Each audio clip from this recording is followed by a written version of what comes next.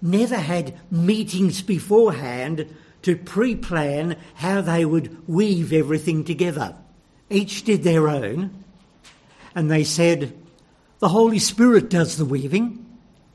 He says, we plan the speaking under the Lord, the musicians do theirs, and invariably the Spirit of God brings them together. And I listened to that program many years and always found they matched perfectly. Listening to Nick leading us this morning, there in Exodus, and as it unfolded, I was thinking under the Lord, Nick's saying everything that I'm going to say. And it's just wonderful, isn't it, how the Lord brings it together so that we're all totally prepared for the Holy Spirit's impact from his word upon our lives. Friends, your church, 49 years old. That number really rang to me because, in fact, our time when we came to Cleveland was 45 years ago. At that stage, when we arrived at Cleveland, your fellowship was 4 years old formally. Now, in fact, I know that for many years before, there'd been a Sunday school being run. So, in fact, the whole formation has been here much, much longer. But as a formal church, 49 years. And we soon got to know those who were leaders within the fellowship at that time. Leaders is not really the word. They were just the folk the Lord used as key people within the fellowship in those early days. Graham and Carol Zirk, still with us today. We just praise God for the fellowship we've enjoyed with them over all those years. There were others also, Rowley and Lavinia Skirman. They were ones that the Lord used mightily. And their name rings a bell to us even today because Rowley's brother, Bev, out at Dolby, is still a very dear friend of ours. The Lord has still got him alive. He's 90 years plus now. And although he's very frail, he's still fearless for the gospel there in his community. Anyone who comes to their home will always know about the Lord Jesus Christ. And he's still doing it in his 90s. Yes, that's Bev, who's Rowley's brother. There was also Gordon and Margaret Kennedy. They were neighbours of ours down in Cleveland. And so through all these names, we felt an attachment to your fellowship, even though we were ministering down the road. And of course, there are others as well. But those were the ones who really stood out to us historically as people that the Lord was using back in those early days. And so as we're thinking about what to speak on this morning, the Lord's been giving me a theme to speak in several places in recent days.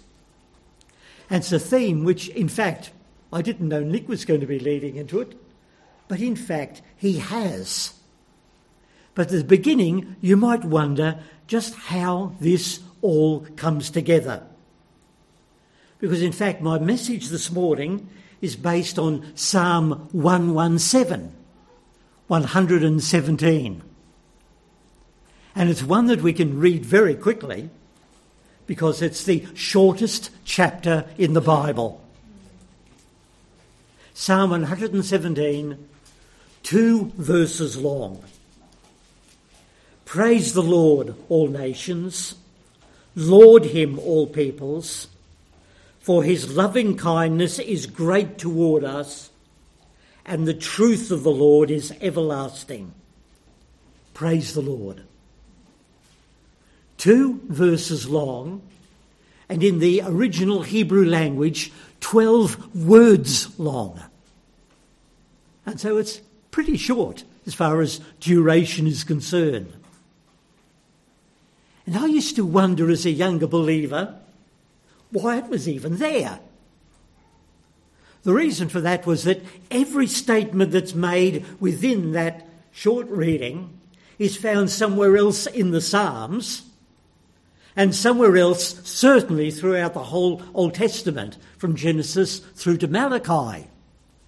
And so if you leave it out, in fact, you haven't lost anything as far as God's revelation through the Old Testament is concerned. So I used to say, Lord, why is it even there? But then, of course, I realised that, hang on, it's there because the Holy Spirit put it there. He wants it to be there. And so there must be something unique about the placing of these words, the formation of it, which means that it's got to impact it in a way that it doesn't impact it in all the other parts of the Old Testament where these statements are made. And studying it over a fair period of time, just coming and going with it, I came to realise that in this shortest chapter in the Bible, we see God's Old Testament message summarised down to 2 verses. God's entire message from Genesis to Malachi, as far as the gist of it is concerned, the absolute bottom layer of it is concerned, is here in these verses. And when you look at them, you'll notice that there are 2 areas of teaching coming through, and there's 1 area of action. And this is what the Lord was trying to impact upon his Old Testament people as the essential, what he required of them to believe and to practice. And friends, as these words were meant particularly for the Old Testament people of God, of course they continue on, because the Old Testament and the New Testament just dovetail together. And so they're also essentials for the New Testament people of God as well. And that, of course, means us. And I would go as far as to say that no fellowship of God's people can be what God wants them to be without the ingredients that are mentioned here. And therefore, friends, for a church facing its anniversary, well, these are things to look at. But I must confess, when I was thinking of applying this verse to you as a fellowship of people, I thought, but Lord, can I speak these words here? Because from what I've seen of Thornlands over the years, right there from the 1970s, as long as I've known you, it seems to me you've already got them. It seems that your church has basically been based on these things right along the way, and we praise God for that. So I thought, Lord, am I only going to be telling the folk at Thornlands what they already know and what they're already living out? But then the Lord impacted to me that these are things which need to be constantly impacted upon our lives by the Holy Spirit, because they can become, if we're not careful, almost just, excuse the terminology, dull statements of faith. In other words which we say we believe, words which we put into a statement of faith, but in fact words which we don't really fully in our hearts and lives live out. They're things which really need to hit us constantly. This really hit me in this past week, because Kay goes to a KYB study. Kay, of course, my wife. I think many of you know her by name, if not by person. She goes to a KYB study. And she's got a special friend there who's been just giving her different books from the past. And she gave her one just this last Tuesday. And I've already gone through it. And it's a story, a little tiny book written way back in the 19th century of a man called, get his name right, Charles Wesley Robinson. Those first 2 names should tell you a little bit about his background. He was raised as a Methodist boy, over in Northern Ireland, in Ulster. But he was there during the Great Revival of 1859, the Ulster Revival. And that's when he came to know Christ as his Lord and Saviour. He then went on to become a minister within one of the Methodist groupings. There are several, of course, in those early days. And then he came to Australia. And he came to Brisbane.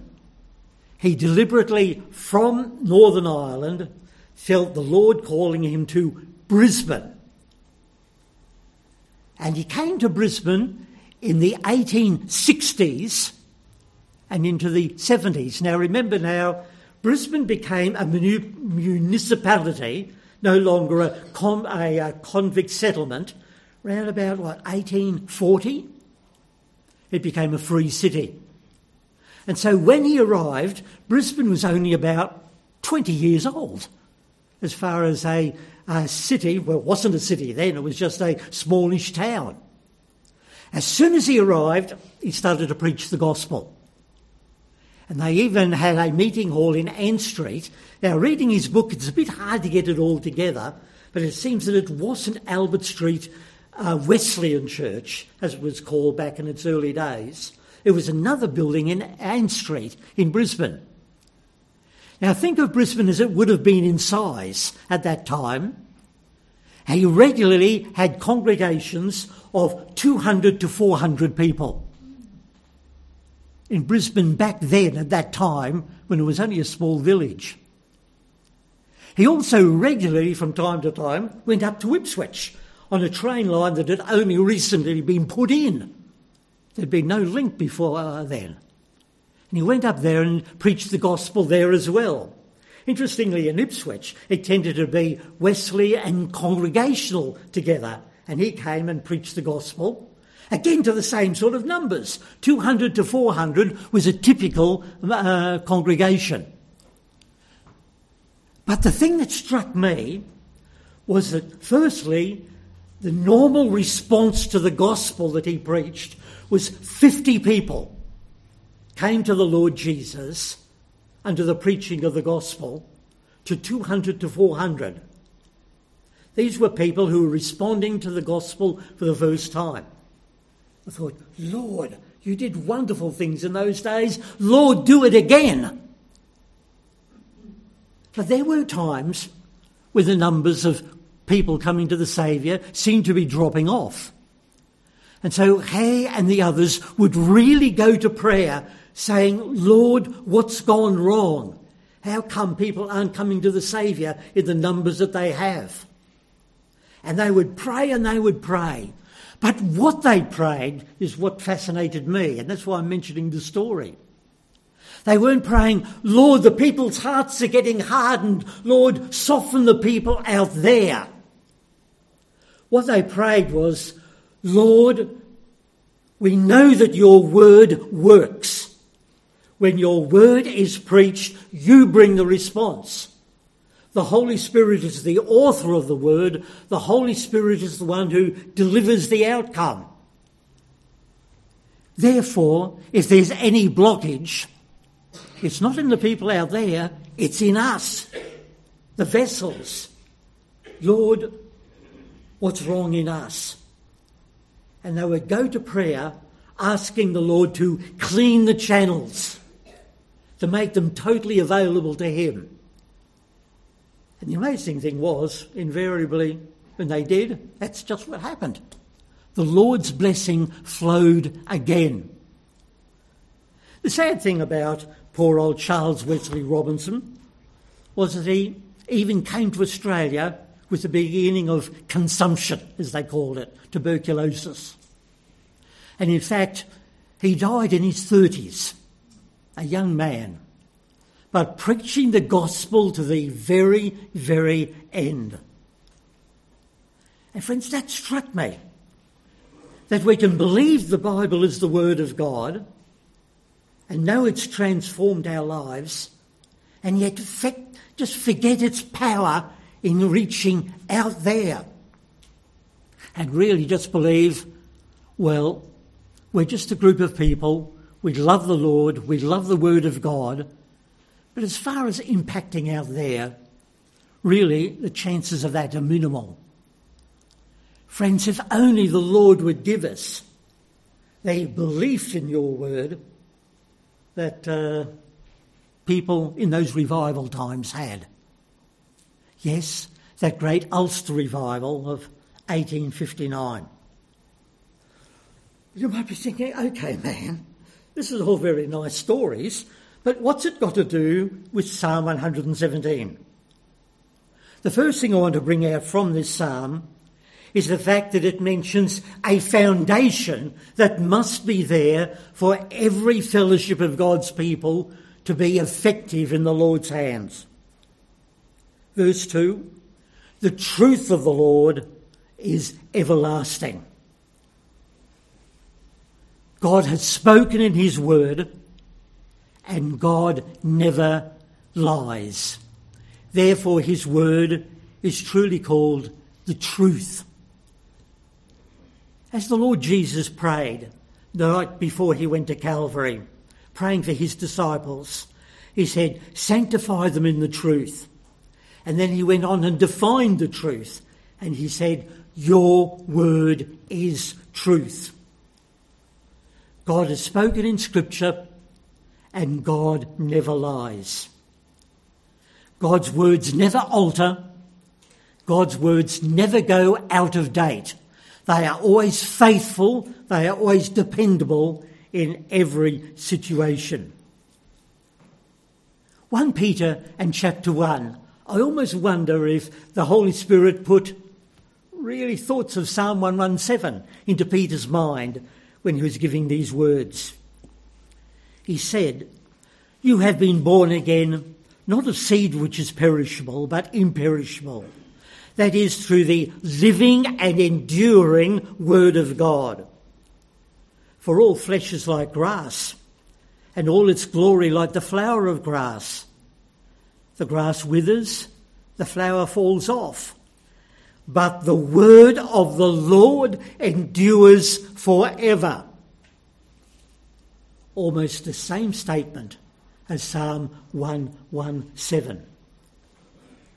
Now, having said that, what about if you try to build a fellowship of God's people on non-biblical concepts? And sadly, over the years, many people have tried to do just that. Those of us of the older generation will remember the old liberal movement, where even preachers would say, well, you can't really believe the Bible, you know, it's got mistakes here, there and everywhere. And so basically they just copied the normal morality in society and said, that's what we've got to preach. And sadly, the church to which I belonged when I first came to know the Lord Jesus as Saviour essentially was moving in that direction. And that was the old Methodist Church. And the tragic thing was that that church, which the Lord used in the 19th century, and we mentioned one of their guys in Brisbane, was the one that the Lord used more than any other for revival in Australia in the 19th century. Almost every revival Australia had, and it had plenty of them, were essentially around the old Methodist Church and right on to the beginning of the 20th century. But then they started to move away from the Word of God, and that was the beginning of the downfall. Now, I mention that very practically because I came to know the Lord Jesus as Saviour in the Billy Graham Crusade of May 1959. And when I came to the Saviour, I went to the church that I sort of had links with, although I came from a non-Christian family, and that was Kennedy Terrace Methodist Church in Red Hill here in Brisbane. That happened in May, and the Lord was very gracious because November that year, just a few months later, remember I came from a non-Christian background, I preached my first message. And the first message I preached was at Latrobe Terrace Methodist Church in Paddington, just across Brisbane here. Well, The Methodist Church in those days had one good thing which had lasted right on from the Wesley's day.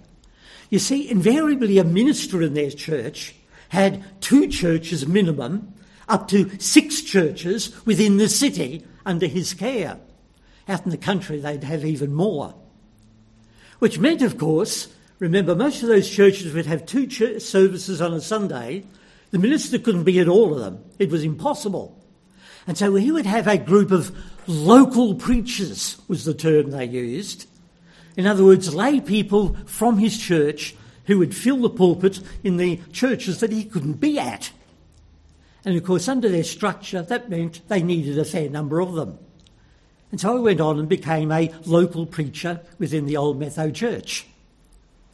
Now that opened the way not only in my own circuit to preach, but also others. Now I did a head count and worked out that I preached in about 12 Methodist churches in the western suburbs of Brisbane. In other words, in the Paddington, Red Hill, Ashgrove, Kelvin Grove, and actually down to New Farm as well. 12 of them. Only a few months ago, I was just musing on this and remembering, and because in my mind, picturing each one of these churches I preached at. And I said, I wonder how many of them still exist. And I did a head count, and out of the 12 that I used to preach in, 2 remain. Only 2. The others have become art galleries, they've become people's homes. A lot of them have just been ploughed down and they've become something completely different, something secular. How come? Because sadly, that church had moved away from the supremacy of the Word of God and had moved to men's ideas. They'd moved from a solid foundation to a foundation of quicksand. I use that term because when Kay and I retired from formal ministry, right back in 2006, mind you, in the Word of God there's no such thing as retirement, we decided we wanted to do one trip together overseas. We'd never been together anywhere else, so we said we'll go to New Zealand. And over there we went. In fact, it became the first of 8 trips. We love the place so much, particularly this time of year, when it's still cold, there's still snow everywhere, and for a Queenslander, what better for a change? And of course, we got to love Christchurch before the earthquakes. And the earthquakes came, and those beautiful buildings, thinking of the cathedral itself, we went there a couple of Sunday nights, loved the music, won't tell you about the preaching. But tragically, those beautiful buildings were destroyed. The cathedral itself was shaken up so much, in fact, I think it's still like that. They're going to have to pull it down brick by brick and rebuild it, apparently multi-million dollars cost to replace it. Some of the other churches in town were even worse. They just crashed. They just disintegrated into a heap of rubble through the earthquake. How come? How come so much destruction in Christchurch central city and the eastern suburbs? Because the structure of the town. It has about 1 metre of solid soil, but as you go below that, you're into muck, into sort of mud, ooze. And so when the earthquakes came, of course, all the surface broke up and the ooze came through and lost all foundation. And any building built with brick or something like that, down it came. In fact, our neighbour over at Thornside, where we live now, just 2 doors away, was a builder in Christchurch back in his working days. And he said trying to build buildings in those eastern suburbs was almost impossible. He said if you went more than 1 metre down with your foundations, you were into this ooze. And so there it was. Foundation of quicksand. And the buildings couldn't stand. And friends, churches that go this way collapse long term.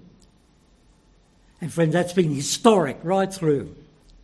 We're still seeing it, I think, even today. The foundation, the Word of God. Friends, that must be there to keep us secure in the Lord. But that's only part of it. Notice verse 2's got another element. For his loving kindness is great toward us. There it's telling us the centre, the foundation is the Word of God. The centre of God's Old Testament message. I'm looking at Nick with a little smile on the face because to some extent he's already been telling you. The foundation of God's Old Testament message here, the centre I should say, is the message of God's loving kindness. God's loving kindness, and it's great toward us. Now, how do you put a definition on this term loving kindness? God's loving kindness in the Old Testament is God's mercy to undeserving people to the extent that he brings them into a covenant with himself so that he is their God and they become his people. Old Testament terminology. That's what God's loving kindness is all about. In other words, taking people who don't deserve it and bringing them into relationship with himself. But notice how Psalm 117 words it. His loving kindness is great toward us. Now, making that as literal as possible, it's saying, for his loving kindness is powerful upon us. His loving kindness is powerful upon us. And when you try to put that into a word picture, the one that comes across clearest to me is like a macadamia nut. And when you want to break the thing, you need almost a sledgehammer to get through that tough exterior, to get into the kernel of the seed. And that's just what God does. You might think, well, God reaching out to human beings in loving kindness, surely that would just melt their hearts and they would just want to grasp it. A God who is love. But that's not how it works. You see, our rebellion against God, our sinfulness is such that in fact we put a wall between us and God. The one thing we don't want is God to rule us. Because I want to be in charge, thank you, Lord. I want to be boss of my own life. I want to run my show. And so, God, I want to know that you're love. But as a God of love, I want you to just stay over there and I'll run my show here, thank you. God's loving kindness is such that in fact he breaks through that rebellion, that tough exterior of sin, which in fact makes us run away from God rather than be naturally drawn to him. And he breaks through our rebellion. He overcomes it. And then as we really see him as he is, and we see ourselves as we are, then we're able to come to know him in a personal, beautiful way. The Word of God is so explicit in every word the Holy Spirit has given. It is always there for a reason. The Holy Spirit doesn't just, as it were, give you general thoughts and you put it into words. The Holy Spirit gave the precise wording here because every word is important. His loving kindness is powerful upon us. But that is the Old Testament terminology. When we think into New Testament terms, God's loving kindness, in fact, is fully seen in his grace. That is the New Testament term. In fact, when you think of loving kindness, you then think of grace as being loving kindness really filled out to its fullness. But then if you want to really see grace, you don't have to look at words, you look at a person. And that is the Lord Jesus Christ himself. He is, in fact, the embodiment of grace. In other words, the absolute fullness of loving kindness in the Old Testament. And if we want the focus to continue on, as it were, from the broad lens of loving kindness to grace, to the Lord Jesus Christ, and if we want to see the light in its absolute fullness, its point, you go to Calvary. It's Calvary where we see the grace of the Lord Jesus Christ fully revealed. The loving kindness of God in the Old Testament in its absolute focal point. It's in the Lord Jesus Christ, in his death on Calvary. So here, two essentials for a people of God. The foundation, the Word of God. The centre, the gospel of loving kindness, Old Testament. The gospel of grace in the New Testament. Essentially the same thing. But that's only verse 2. And we've only mentioned these areas of teaching, of reality, as far as we believers are concerned. Notice there's also a word of action. That's in verse 1.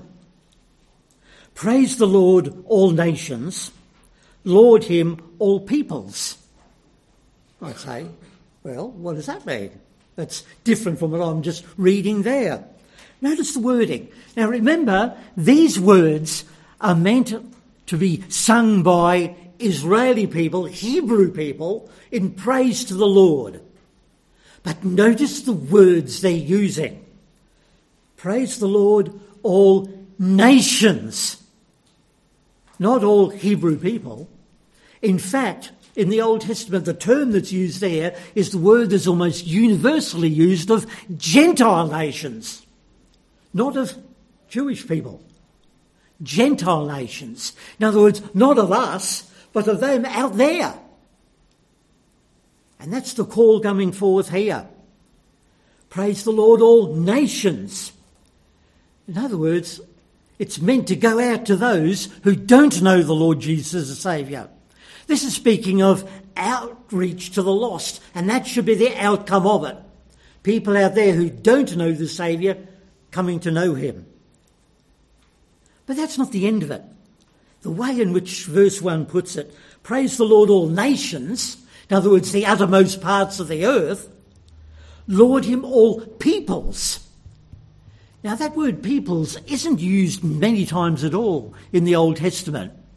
A couple of places it is used in speaking of the Jewish people, the Israelis, the Hebrews. But it's used more of speaking of the surrounding nations, of the Ammonites, the Moabites, and the other ites who sort of surrounded Israel. In other words, in singing this song, the people of Israel are saying, praise the Lord, all you people way out there in the Gentile nations, and praise the Lord, you, our neighbours as well, right on our doorstep, but who aren't part of us. Actually, it screamed to me Acts 1:8.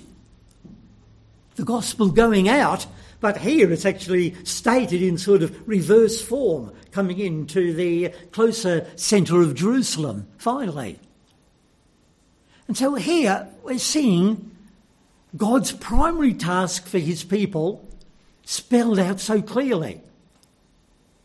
Now remember, this was a task the Lord gave to the Israeli people right from their foundation. We see this in Genesis 12, when God was calling Abram.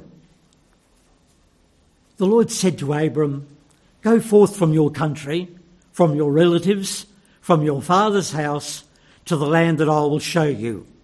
And I will make you a great nation. And I will bless you and make your name great. So you will be a blessing. And I will bless those who bless you, and the one who curses you I will curse. But notice the Lord didn't end there. It went on. In you, all the families of the earth will be blessed. God was saying, Abram, I'm starting with you and with Sarah. Out of you down the road will come tribes, a large family. out of that will come a nation. But he says, I'm not finishing with you just as a nation. He said, from there, all the families of the earth. And that was God's mandate to Israel right from its foundation. The tragic thing was, they missed it. They so often thought that this is a message just for us, and you Gentiles, stay out there. I think a classic example of how the Lord tried to broadside this is the message through Jonah. When the Lord said to Jonah, I want you to go to Nineveh, who were classed really in Jewish eyes as the worst of the baddies in that generation. And Jonah's reaction was, of course, sorry, Lord, not me. And he decided to go the other direction. And the Lord really put the heavies on him, using a rather large fish to do the task, and ended up with Jonah going to Nineveh and preaching a message of repentance and seeing a response. The city did repent for that generation or so. But Jonah's reaction's the sad thing. Here he is, preaching God's message of repentance to these Gentile people, and he's doing it under compulsion. He doesn't want to do it. And in the end, he's very upset that the Lord actually had people respond to it. Yes, as far as he was concerned, this message was for us and not for them. And yet God had given that charge right from the very beginning through Abram. And here he is in Psalm 117, iterating it yet again. As when you go to Isaiah, it's mentioned over and over and over and over again.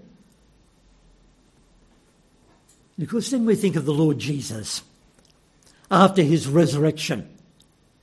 Remember the command that came from the lips of the risen Lord Jesus in that period from his resurrection to his ascension many, many times? Mark puts it in the simplest way. Jesus said to his disciples, go into all the world and preach the gospel to all creation. In other words, God's blueprint for the Old Testament people of God had as its outcome outreach to the lost nations round about, the Gentile nations. And God's blueprint for us, precisely the same, to go into the whole world and preach the gospel to every creature. Well, that might seem to be all that we can get out of Psalm 117. But there's a focus behind each one of them that I think we really need to bring out. A focus which brings all of these three aspects together. And friends, this has got to be the focus of every fellowship of God's people. We go firstly to Scripture, that one which is our foundation. Well, the Lord Jesus spoke about this in John 5 and 39 when he said, the Scriptures testify about, I'm sure you know the last word there, me. And remember, the Lord Jesus there is speaking about Genesis to Malachi. The New Testament hasn't been given yet. One Bible study I would love to have been able to attend. Of course, we know it was only for two people. Yes, Cleopas and his friend. They're on Resurrection Day when they were doing their journey to Emmaus. And this stranger, so they thought, had met up with them. And late in the day, he took them to the Old Testament Scriptures. It was the risen Lord Jesus. And he explained to Cleopas and his friends from the Scriptures, and when you go into Luke's Gospel there, it mentions all the different phases of the Scriptures, the different style of Scripture the Lord had given in the Old Testament. And the Lord Jesus showed how every one of them pointed to him. All the Old Testament, from Genesis to Malachi, finds its fulfillment, finds its focus in the Lord Jesus Christ. All Scripture points to Christ. What about this centre the message of loving kindness, the gospel of grace. Well, there we know. The Lord Jesus himself is the embodiment of it, of God's grace. And here I thought that Nick was going to steal my thunder completely, because I had a verse here to bring to you. John 1:14. The Word became flesh and dwelt among us, and we saw his glory. Glory is of the only begotten of the Father, and here it comes, full of grace and truth.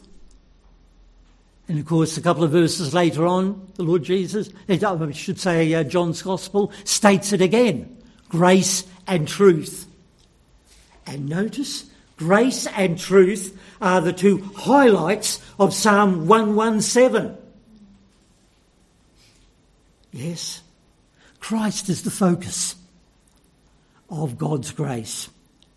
And when we outreach the gospel to other people, do we take it out sort of in a way where we say, oh, we'll give them medical care, we'll give them education, we'll give them all these different things? Well, sometimes we've got to do that just to get into these countries. But friends, if that is the focus of what we're doing, I'm very sorry, we're on the wrong agenda. The agenda that the Lord has given us is to take the message of the gospel to these people.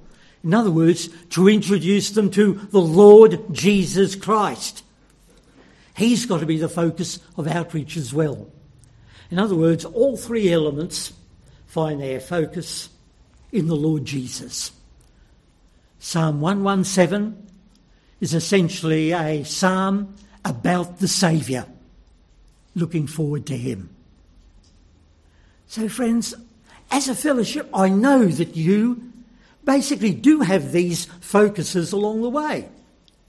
I know that you love the Word of God. I know you love the gospel of grace. And I know that you've got a burden for people around the world who don't know the Saviour. But friends, never allow it just to become, as it were, just part of our belief. Let it be the driving force of everything you do, so that the Spirit of God just impels you to say, yes, Lord, this word must impact me constantly. Lord, the gospel of grace must be just filling my heart all the time. The difference the Lord Jesus has made in my life and can make in the lives of others. And Lord, give me the ability, give me the burden to take this message out there to people who need it so much. The Lord's done this for you in 49 years. May there be even more in the 50th and the 50 years to come, if the Lord tarries. Let's pray. Father, thank you so much for this fellowship here at Thornlands who love your word, who love the Lord Jesus Christ, and have a passion for those who don't know him. But Lord, we pray that you would be even increasing this within our hearts and our lives, so that it becomes truly the driving force of everything we are and everything we do. Lord, may we never take these things for granted. May they never become just, as it were, statements of faith. But Lord, may they be truly the driving force of all we are and all that we do. Oh Lord, continue to give us a constant vision of our Lord Jesus Christ, the author, the finisher of our faith. We pray this in Jesus' name. Amen.